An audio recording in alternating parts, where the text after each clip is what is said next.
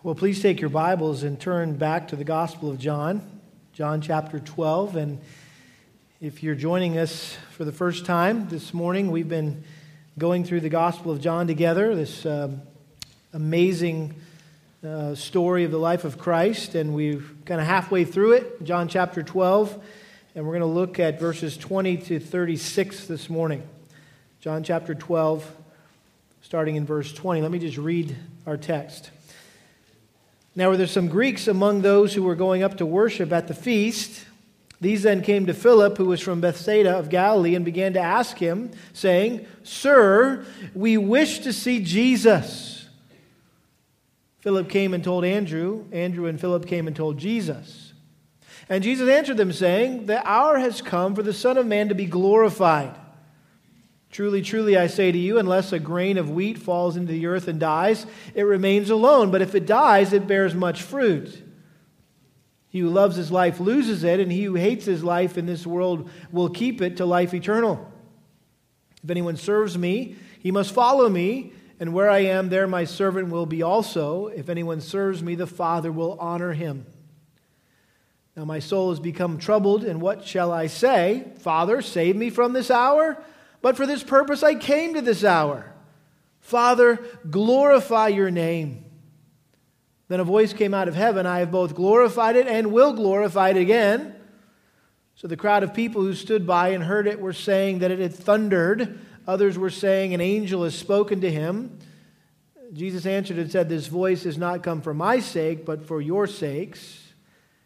Now judgment is upon the world. Now the ruler of this world will be cast out, and I, if I am lifted up from the earth, will draw all men to myself." But he was saying this to indicate the kind of death by which he was to die. The crowd then answered, "We have heard out of the law that the Christ is to remain forever. And how can you say the Son of Man must be lifted up? Who is this Son of Man?" So Jesus said to them, "For a little while longer the light is among you. Walk while you have the light, so that darkness will not overtake you. He who walks in the darkness does not know where he goes.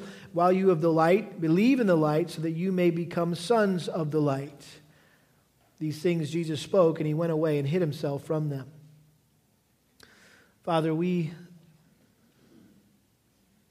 again are in desperate need of your Spirit to illuminate our minds, to understand. We know that these are just words on a page unless your Spirit grants us understanding and makes application of them to our lives. Lord, today we wish to see Jesus. Thank you for the Gospel of John. And every week we're confronted again with the person and work of Jesus Christ. So show us Jesus again today in a way that would transform all of our lives and conform us more to His. We pray this in His name. Amen. Well, on June 18th, 1940, Great Britain's legendary Prime Minister, Sir Winston Churchill, delivered one of his most famous speeches in the House of Commons, which was later broadcast to the entire nation. I don't know if we have any Winston Churchill fans, but you probably remember the name of this speech. It's simply referred to as their finest hour. Their finest hour. And Churchill made this speech in one of the darkest moments of World War II. France had just fallen to the Germans, and Adolf Hitler was now looking at the island nation as a launching pad for expanding his evil empire. And in the face of this severe threat, Churchill was determined to defend their country against the tyranny of Hitler's regime.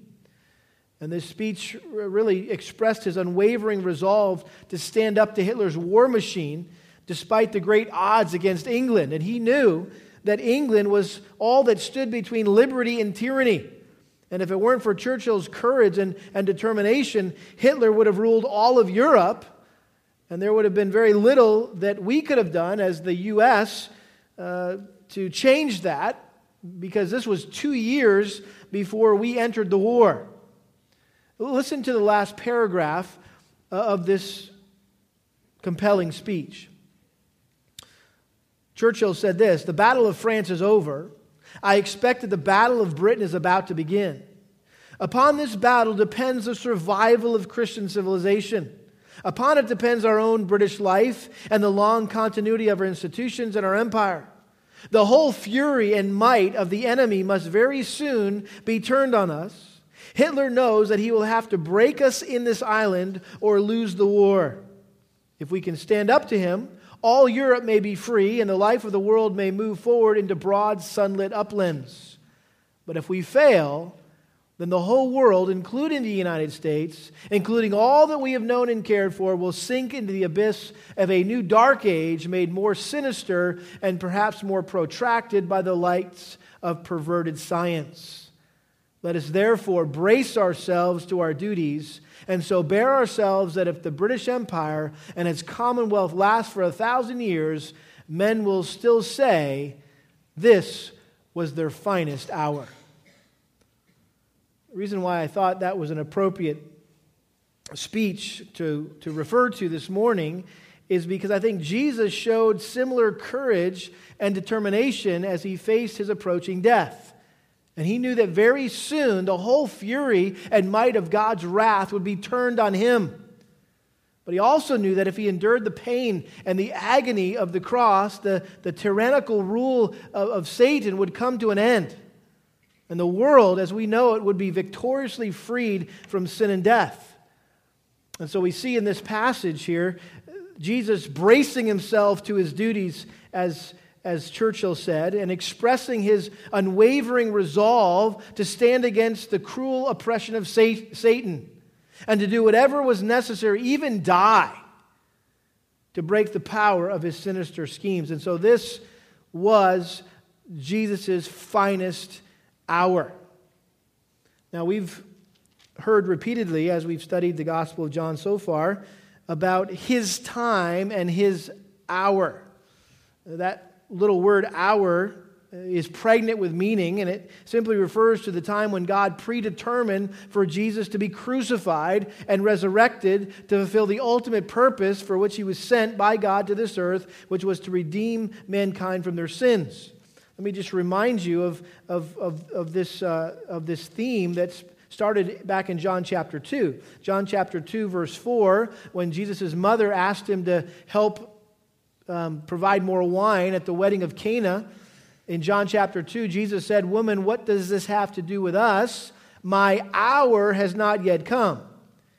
In chapter 4, verse 21, in his conversation with the woman at the well in Samaria, he said, "Woman, believe me, an hour is coming when neither in this mountain nor in Jerusalem will you worship the Father." He said it again in verse 23. Chapter 7, verse 6, Jesus said when his brothers were coaxing him, almost taunting him to go to the Feast of Tabernacles and show off as the Messiah, he said, "My time is not yet here," verse 6. And then in verse 8, he says, "Go up to the feast yourselves. I do not go up to this feast because my time is not yet fully come." And then in verse 30, he said, "So they were seeking to seize him, and no man laid his hand on him because his hour had not yet come."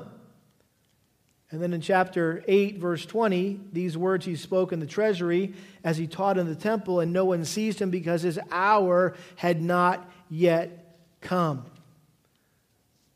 But now in chapter 12, everything changes.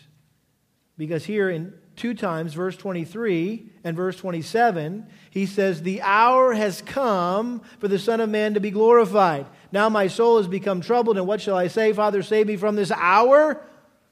But for this purpose I came to this hour." And then he goes on in chapter 13, verse 1, "Now before the feast of the Passover, Jesus, knowing that his hour had come." Chapter 17, verse 1, Jesus spoke these things, and lifting up his eyes to heaven, he said, "Father, the hour has come. Glorify your Son, that the Son may glorify you." And so up until this time, up until John chapter 12, Jesus had intentionally avoided situations where he might be thrust into the limelight and be prematurely forced into being the Messiah, publicized and promoted as the Messiah. And it really confused not only his disciples, but the crowds. Like, for example, when he provided food for the 5,000, people were all amazed and said, "Wow, this is the kind of king we're looking for, a guy who can produce food, out of nothing, and we'll never have to work again." And they started to cheer him on as, "You're going to be our next, you're going to be the Messiah, you're the Messiah, you're going to be our king." Let's go to Jerusalem and overthrow Rome. And he immediately disappeared. And they're like, where did he go? Everything was going so well. Well, not only did he intentionally avoid situations like that, he also supernaturally escaped situations where the religious leaders threatened to arrest him and even kill him on the spot. I mean, there was times when they had stone in hand, ready to stone him, and he miraculously disappeared. And we know from the last couple Sundays that the Sanhedrin had decided that Jesus had to die. There was no getting around it. They had to kill him. But they didn't want to apprehend him during the Passover for fear that a riot would break out because he had the popular opinion and the crowds were for him.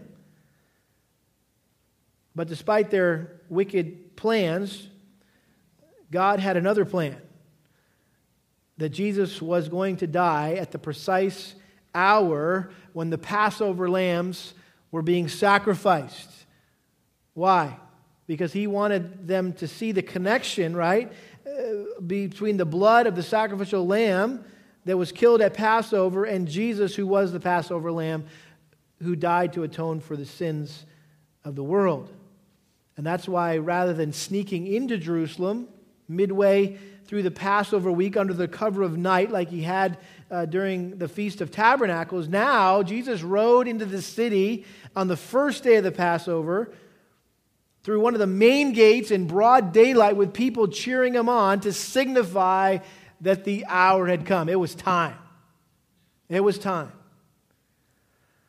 And so there's a lot going on in this passage here, so I've just tried to provide some hooks here we could hang our thoughts on as we walk through it here this morning. And so we're going to see the proselytes, we're going to see the parable, we're going to see the principle, the passion, the promise, the punishment, the protest, and the plea. Is that enough peace for you?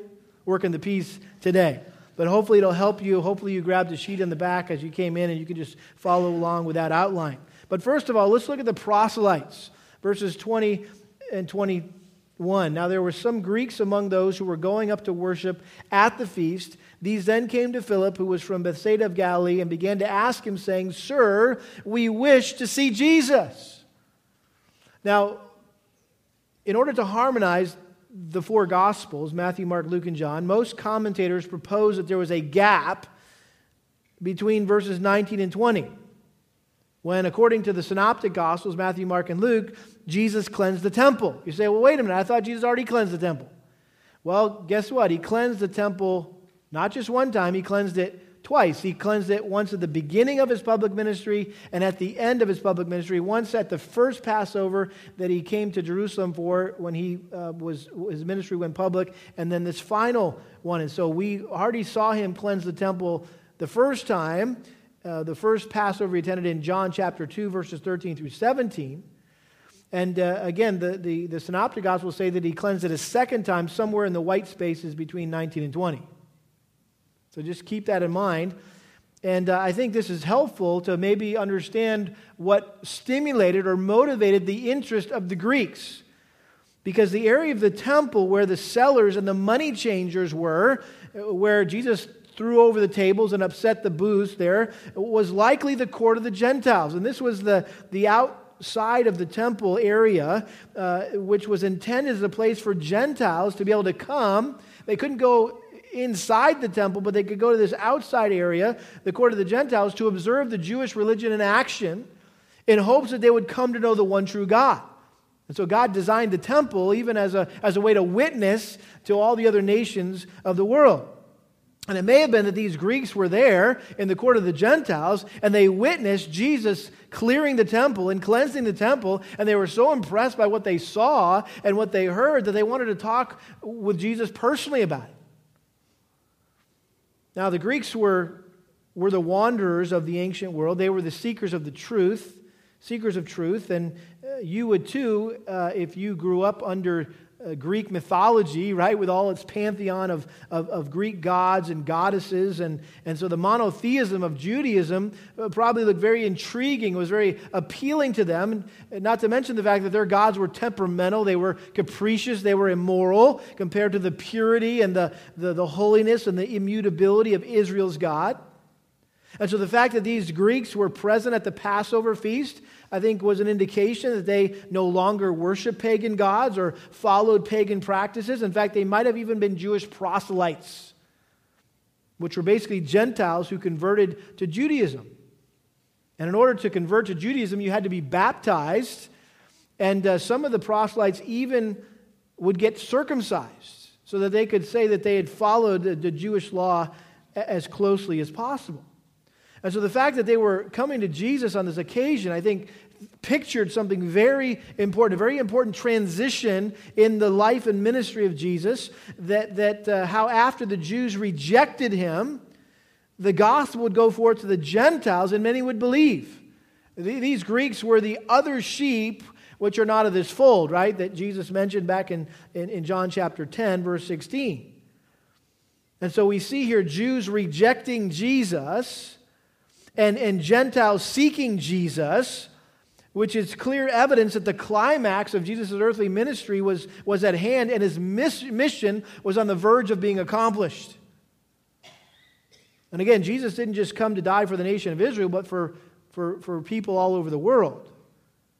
Verse 19, right? So the Pharisees said to one another, "You see that you are not doing any good. Look, the world has gone after him." Again, John loved to use that word world, just to remind us, right, that Jesus didn't just die for Jews. He died for all men.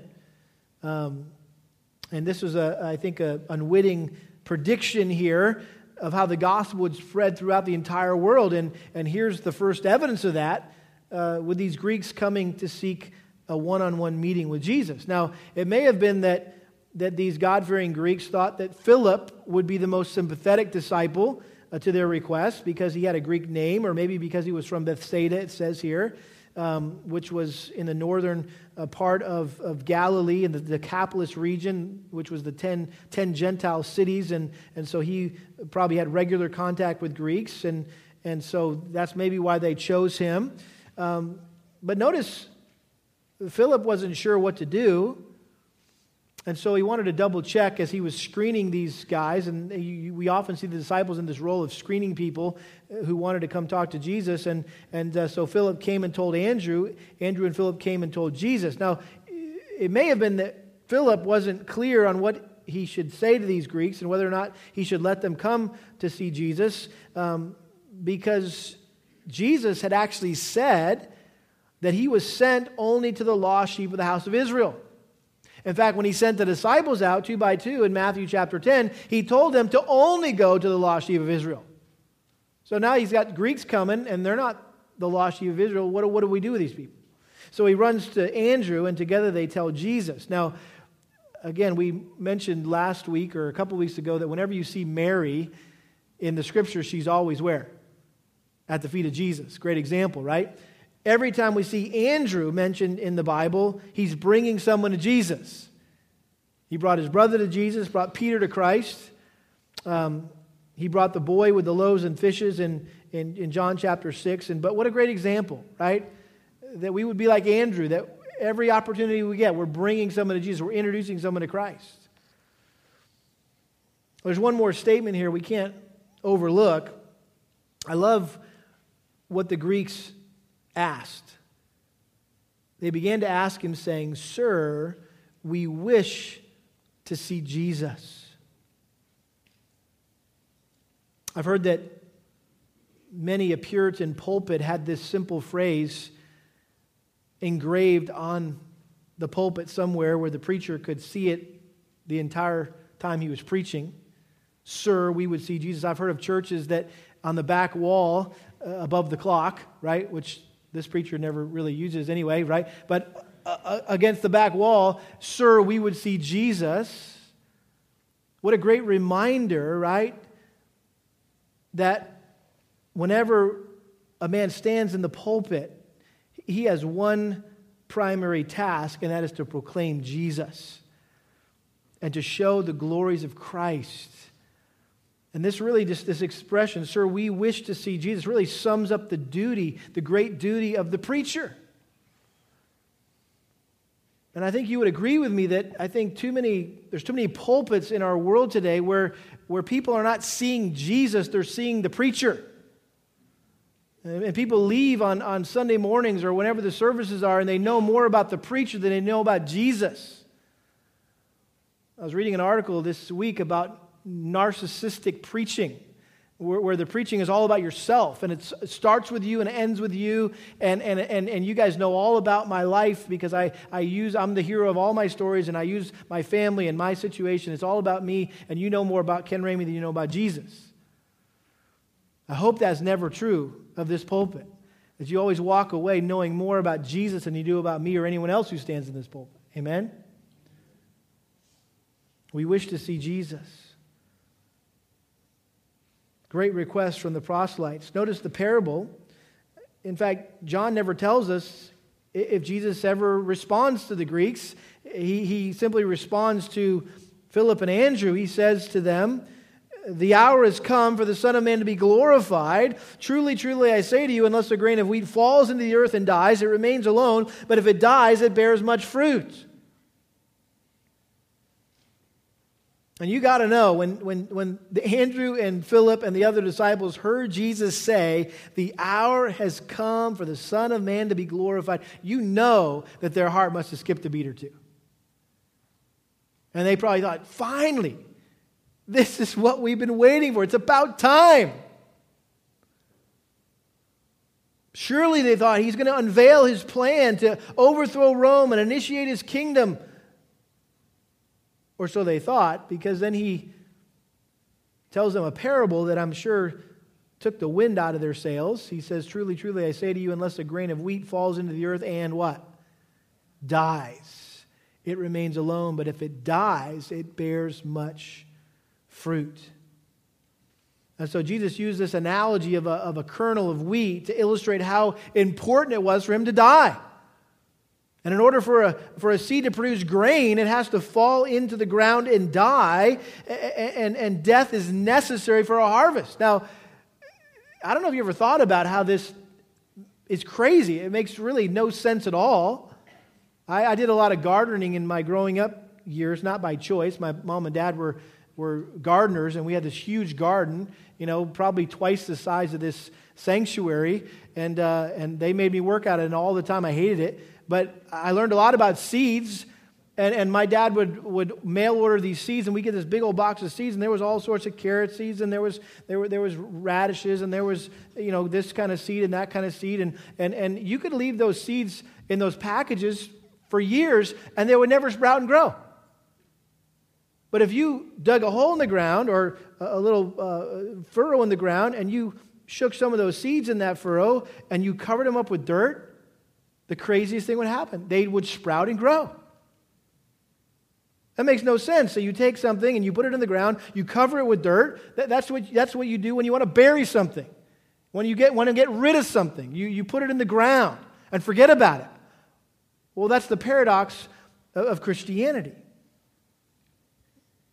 And I think this is a profound picture of Christ's burial and resurrection. They put him in the ground, they buried him, right? Thinking we're done with this guy, and what happens? He sprouts, he comes back to life, and the rest is history. One commentator said it this way: if he did not die, he would abide alone. He would enjoy the glories of heaven by himself. There would be no saved sinners there to share his glory, but if he died, he would provide a way of salvation by which many might be saved.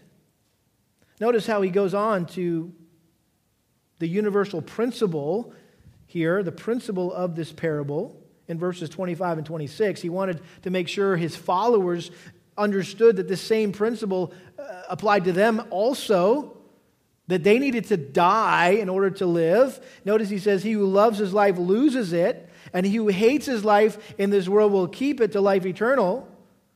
If anyone serves me, he must follow me, and where I am, there my servant will be also. If anyone serves me, the Father will honor him." Again, here's the paradox of the Christian life. We've talked about this a lot over the years here at Lakeside, and we've spent a good amount of time in the Gospel of Luke. Luke is the one who emphasizes what has been called the radical deifications of Christ, the things that Jesus said that seem to be more designed to drive people away from him rather than draw people to him. Like, for example, Luke chapter 9, verse 24, "Whoever wishes to save his life will lose it, but whoever loses his life for my sake, he is the one who will save it. And then he says in Luke 14, verse 26, he says, if anyone comes to me and does not hate his own father and mother and wife and children and brothers and sisters, yes, and even his own life, he cannot be my disciple. Listen, you cannot be a Christian unless you hate yourself. Anybody have a problem with that? That's what Jesus said. You can't be a Christian unless you hate yourself. Well, the question is, well, what does that mean?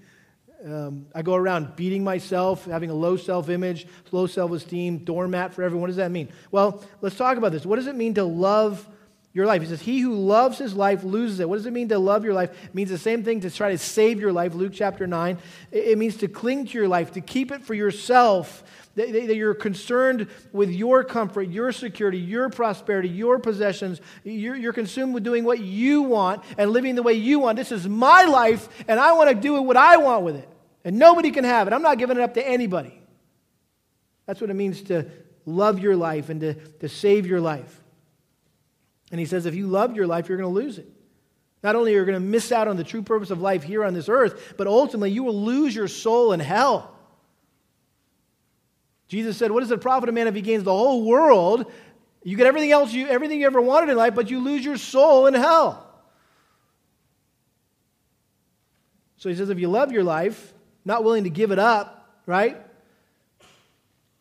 to Christ, you're going to lose it. But he who hates his life in this world will keep it to life eternal. What does it mean to hate your life? Same thing as what Jesus said in Luke 9 about losing your life. It means that you freely give up your life to Christ. Instead of living for yourself, you live for Christ. To hate your life means you love Christ more than you love yourself. In fact, you love Christ so much, it appears, it seems like you hate yourself and everything else in this world. When you hate your life, you view your life as expendable for the sake of following Christ. You don't live a self-centered life that's all about you. It's not all about you, right? It's not getting what you want and doing what you want. It's giving it up. And when you do that, paradoxically, ironically, you get to keep it. Not only do you get to enjoy abundant life here on earth, you also get to spend eternity in heaven. And this is the irony of this whole thing, is that you can either, this is your choice, you can either lose what you're trying so hard to keep, or you can keep what you're willing to give away. Your choice. You can either lose what you're trying so hard to keep, or you can keep what you're willing to give away. And so this is a great reminder to us that the Christian life is one of self-sacrifice. Every believer must undergo a spiritual death to themselves. And not just once, it has to happen how often? Daily. Paul said in 1 Corinthians 15:31, I die daily. Galatians chapter 2, verse 20. This is where we came up with the name for our student ministry. 2:20 is based on Galatians 2:20. No longer I who live.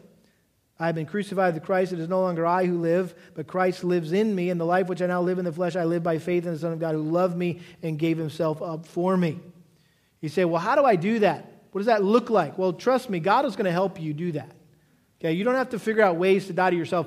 God will show you ways that you can die to yourself on a daily basis. Listen to what Bruce Milne said. He said, through a combination of inward struggles, trying circumstances, opposition from the enemies of the gospel, and our wrestling with God-permitted weaknesses, we, like Paul, learn to die every day. So just know, whenever you face some kind of inward struggle, some kind of trying circumstance, some opposition from an enemy of the gospel, maybe a God-permitted weakness that you're wrestling with, guess what?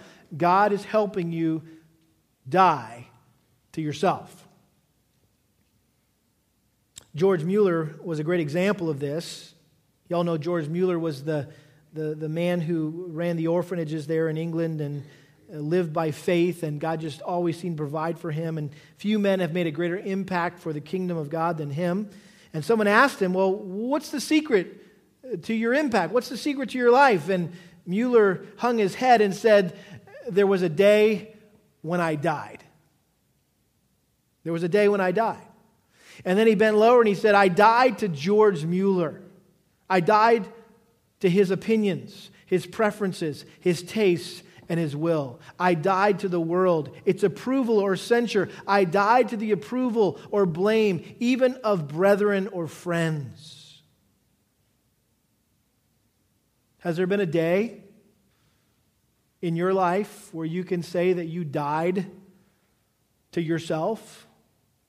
Where you died to your opinions and your preferences and your tastes and even your will? You died to the world and its approval or censure. You even died to what people in this church think about you. It's part of dying to yourself. And notice he says, if anyone serves me, he must follow me. In other words, if you serve Christ rather than serving yourself, what that looks like is that you obey Christ, you model your life after Christ. That's what it means to follow Him, to want to be like Him, to think like Him, and talk like Him, and act like Him, and smell like Him, to be like Him in every possible way. We follow Him, and when that happens, it says, then where I am, there my servant will be also. In other words, Christ rewards us with His presence. And notice He also promises that the Father will honor us. He said the Father will honor Him. And so those who count all things as lost for the surpassing value of knowing Christ and serving Christ, listen, you may give up things in this life that are highly prized by everyone around you, by worldly people, but guess what? You will be more than adequately compensated. I love what Jesus said to comfort Peter in response to the rich young ruler walking away from his opportunity to receive Christ. And Jesus said, you need to sell all that you have and give it to the poor. And he walked away sad because he owned a lot of stuff and he wasn't willing to do that. And Jesus said, man, it's impossible for a rich man to enter the kingdom of heaven. And Peter started freaking out and thinking, oh, well, what about us? And, you know, the guy came and asked, well, what do I have to do to inherit eternal life? And you just basically told him he can't. What about us? Peter says, behold, we've left everything and followed you. And Jesus said, truly I say to you, there is no one who has left house or brothers or sisters or mother or father or children or farms for my sake and for the gospel's sake, but he will receive 100 times as much now in the present age, houses and brothers and sisters and mothers and children and farms, along with persecutions, and in the age to come, eternal life. He had to throw the persecutions thing in there too, right? That's part of being a Christian, right? But whatever we suffer here for the cause of Christ is small compared to the commendation by God that we'll receive in the end. Romans chapter 8, verse 18, for I consider the sufferings of this present time are not worthy to be compared with the glory that is to be revealed to us.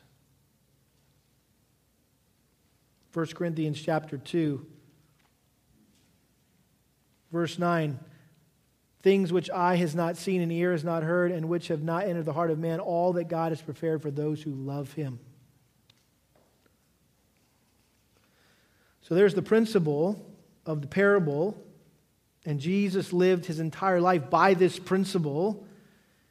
And He goes on now here in this next section to model what it meant to die to yourself and your own desires and your own interests and to completely surrender your will to God's will. Notice number 4, the passion. The passion, verse 27, now my soul has become troubled, and what shall I say? Father, save me from this hour, but for this purpose I came to this hour. Father, glorify your name. And so as Jesus got closer to the cross, and he thought about it more and more, it troubled him. It agitated him. It literally threw him into confusion as he thought about what it would be like to be made sin for us, to become a curse for us, to face the full fury of God's wrath against our sin, to be separated from His Father for the very first time ever. And he was expressing the emotional anguish and revulsion of just thinking about what dying on the cross would mean to him. And he asked a rhetorical question here. Should I ask the Father to save me from the horror that lay ahead of me?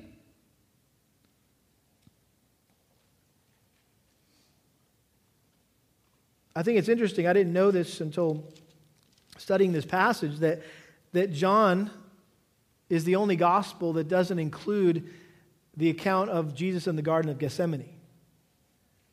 You know that classic text where Jesus was wrestling, right? Father, if there's any way you could take this cup from me. He was talking about the cup of wrath that he was going to have to drink. And then he finally said, not my will, but thine be done. This is essentially the same struggle. This is, I guess, John's replacement, if you will, for the account of the Garden of Gethsemane to show us how Jesus struggled with the thought of dying for the sin of the world. And when he said, Father, save me from this hour, but for this purpose I came to this hour, Father, glorify your name. He was essentially saying the same thing, Father, not my will, but yours be done. This is another way of saying it.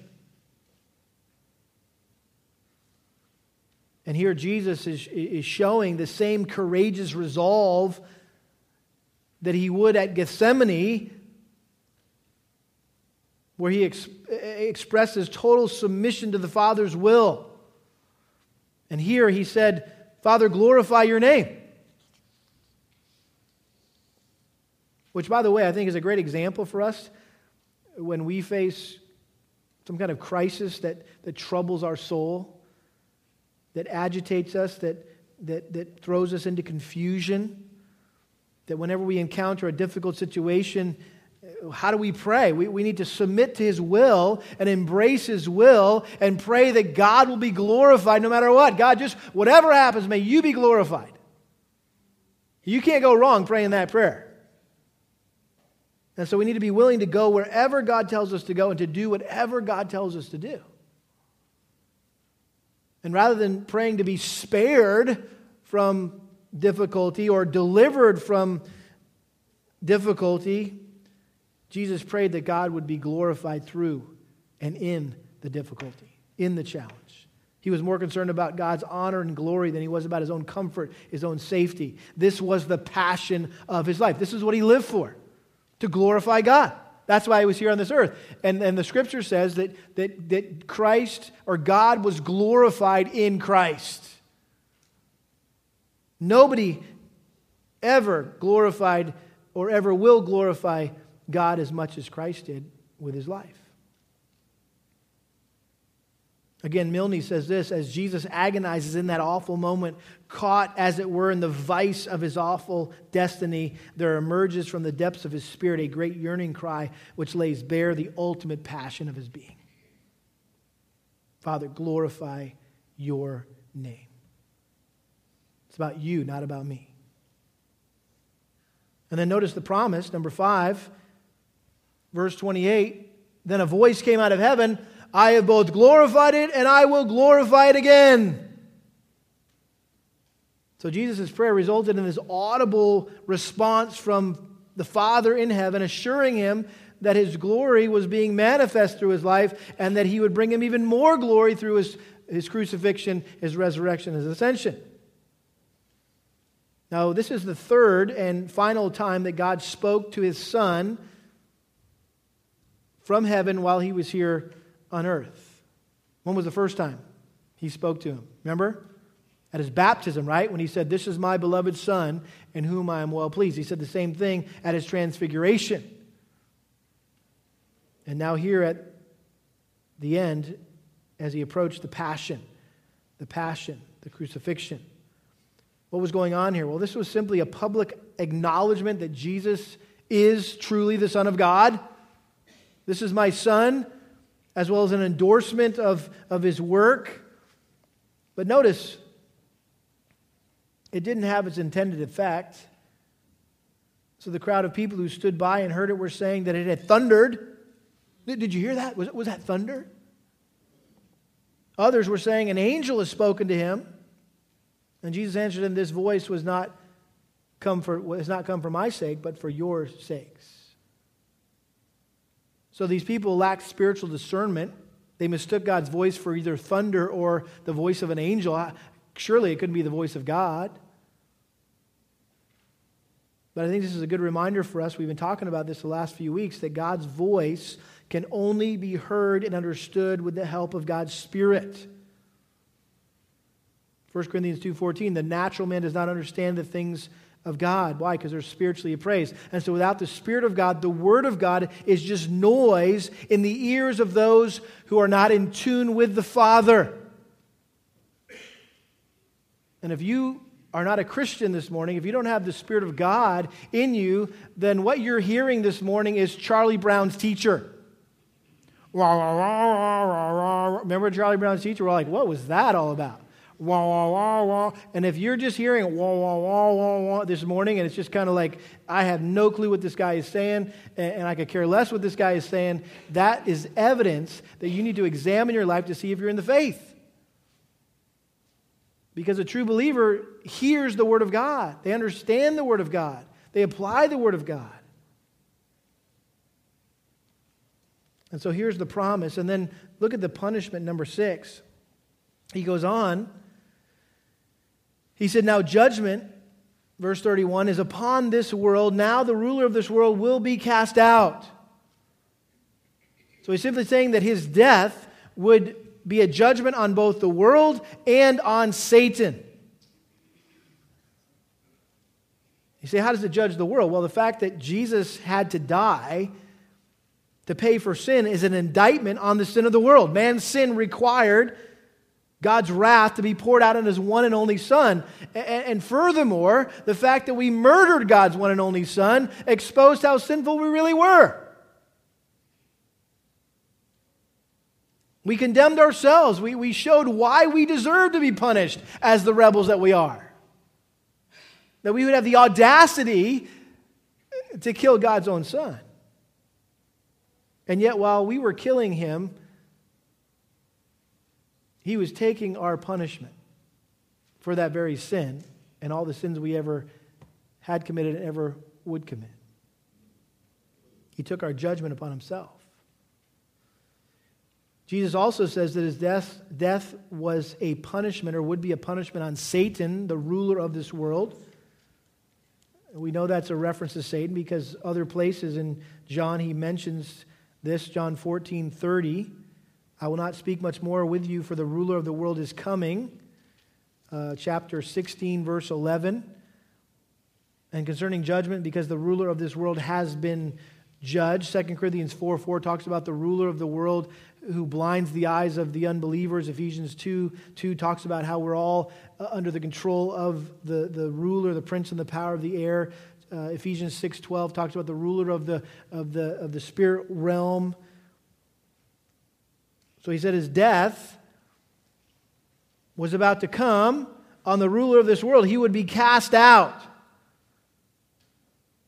And again, this is the irony of the death of Christ, that Satan thought he had succeeded in doing away with Jesus once and for all. He was probably jumping for joy and laughing and just rejoicing that Jesus had been crucified. And it does say, Jesus said that Satan got into Judas, right? And was the one that instigated him to betray Jesus. So Satan was all a big part of this. It wasn't just the Pharisees and the Sadducees and the Romans and Pontius Pilate. Man, Satan was smack dab in the middle of this whole thing. No one wanted Jesus dead more than Satan. And so he thought for sure, hey, I won. I beat Jesus. I destroyed the Son of God. But little did he know that he was helping Jesus succeed in delivering people from Satan's domain of darkness and rescuing them from death and hell. And so what appeared to be a victory for Satan was actually his defeat. Genesis 3:15, the first mention of the gospel in the Bible and the cross, and it talks about how the woman will step on the serpent's head and the serpent will bite her heel, right? But she will crush his head. And so, yeah, Satan got in a lick or two, right? Jesus did die on the cross, but guess what? It was the cross that crushed his head.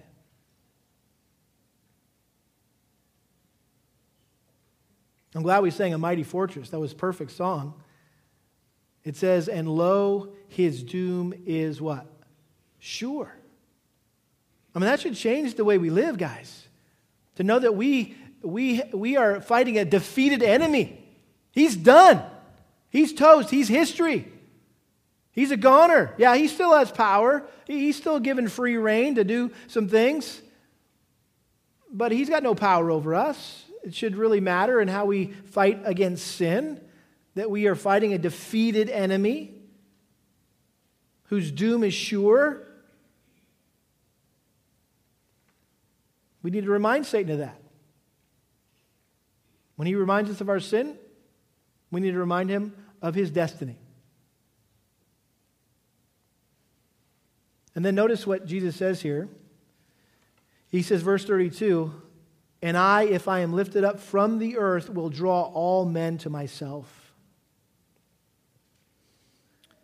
Now, some would say that, wow, that probably encompasses Jesus being lifted up on the cross and then being lifted up in resurrection and being lifted up in ascension, right? But we can't take that interpretation because look at the next verse, verse 33. "But he was saying this to indicate the kind of" what? "Death by which he was to die." And that was an expression that Jesus already used a couple times.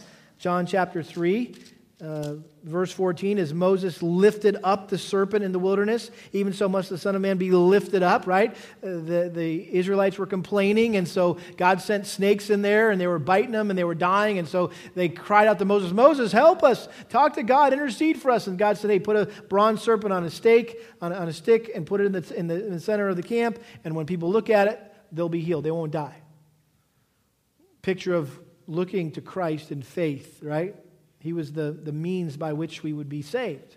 That we who have been bitten by sin would not die because of it.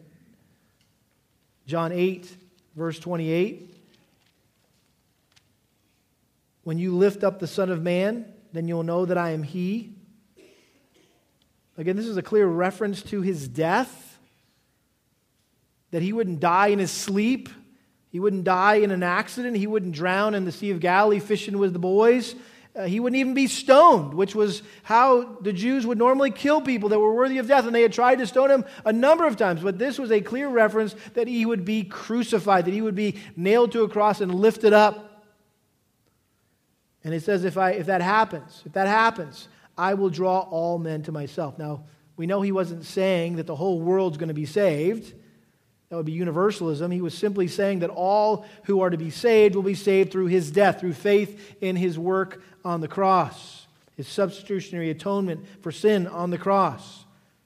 Again, not all people without exception will be saved. He's simply saying all kinds of people from every tribe and tongue and nation. And again, the context, he's responding to the Greeks, right? These Greeks that had come.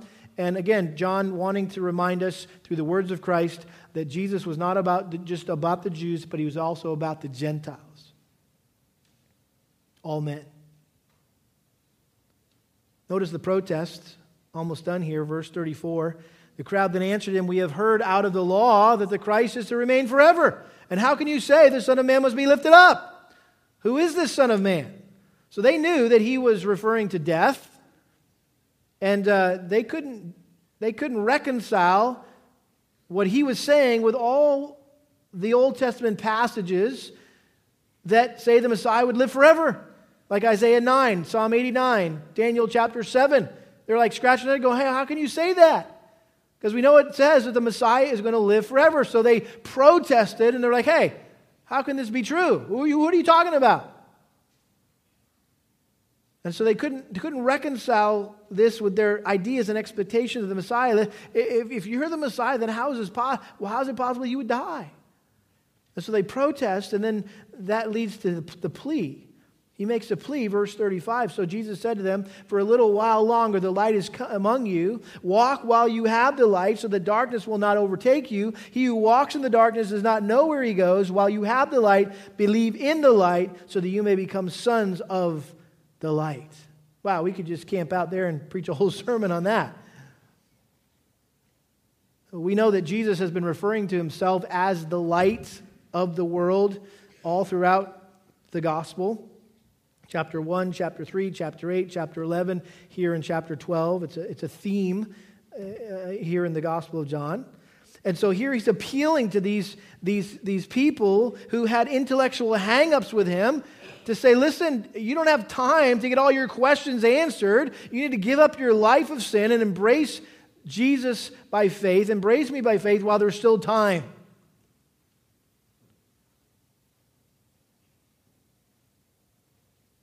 And he's talking about here those who reject Christ, they stumble through life not knowing where they came from, where they are, where they're going.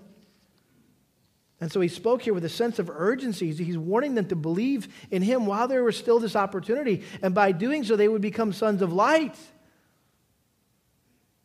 In other words, they would be assured of direction through this life and through all eternity. And those who don't receive Christ, who reject Christ, they remain in spiritual darkness. And blindness is like they go through like bumping into everything. They don't have a clue where they are, where they're going. And so Jesus is basically saying, listen, guys, time's up. Time's up. You've seen my life. You've heard my message. Light or darkness, you pick. What's your choice?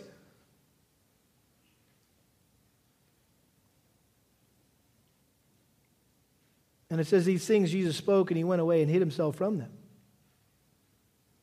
which was probably a very wise move, with the authorities looking for that right moment to strike. He had to get out of the public view. And the last thing we see before he sequesters himself in the upper room with the disciples for the next section of John, chapter 13 all the way through chapter 17, is one of the most profound instructions on unbelief found anywhere in the Gospels. Verses 37 through 50. And Lord willing, we'll look at that next week. Let's pray. Father, we thank you for your word. We thank you that it has power to change us, to save us, to conform us more to Christ.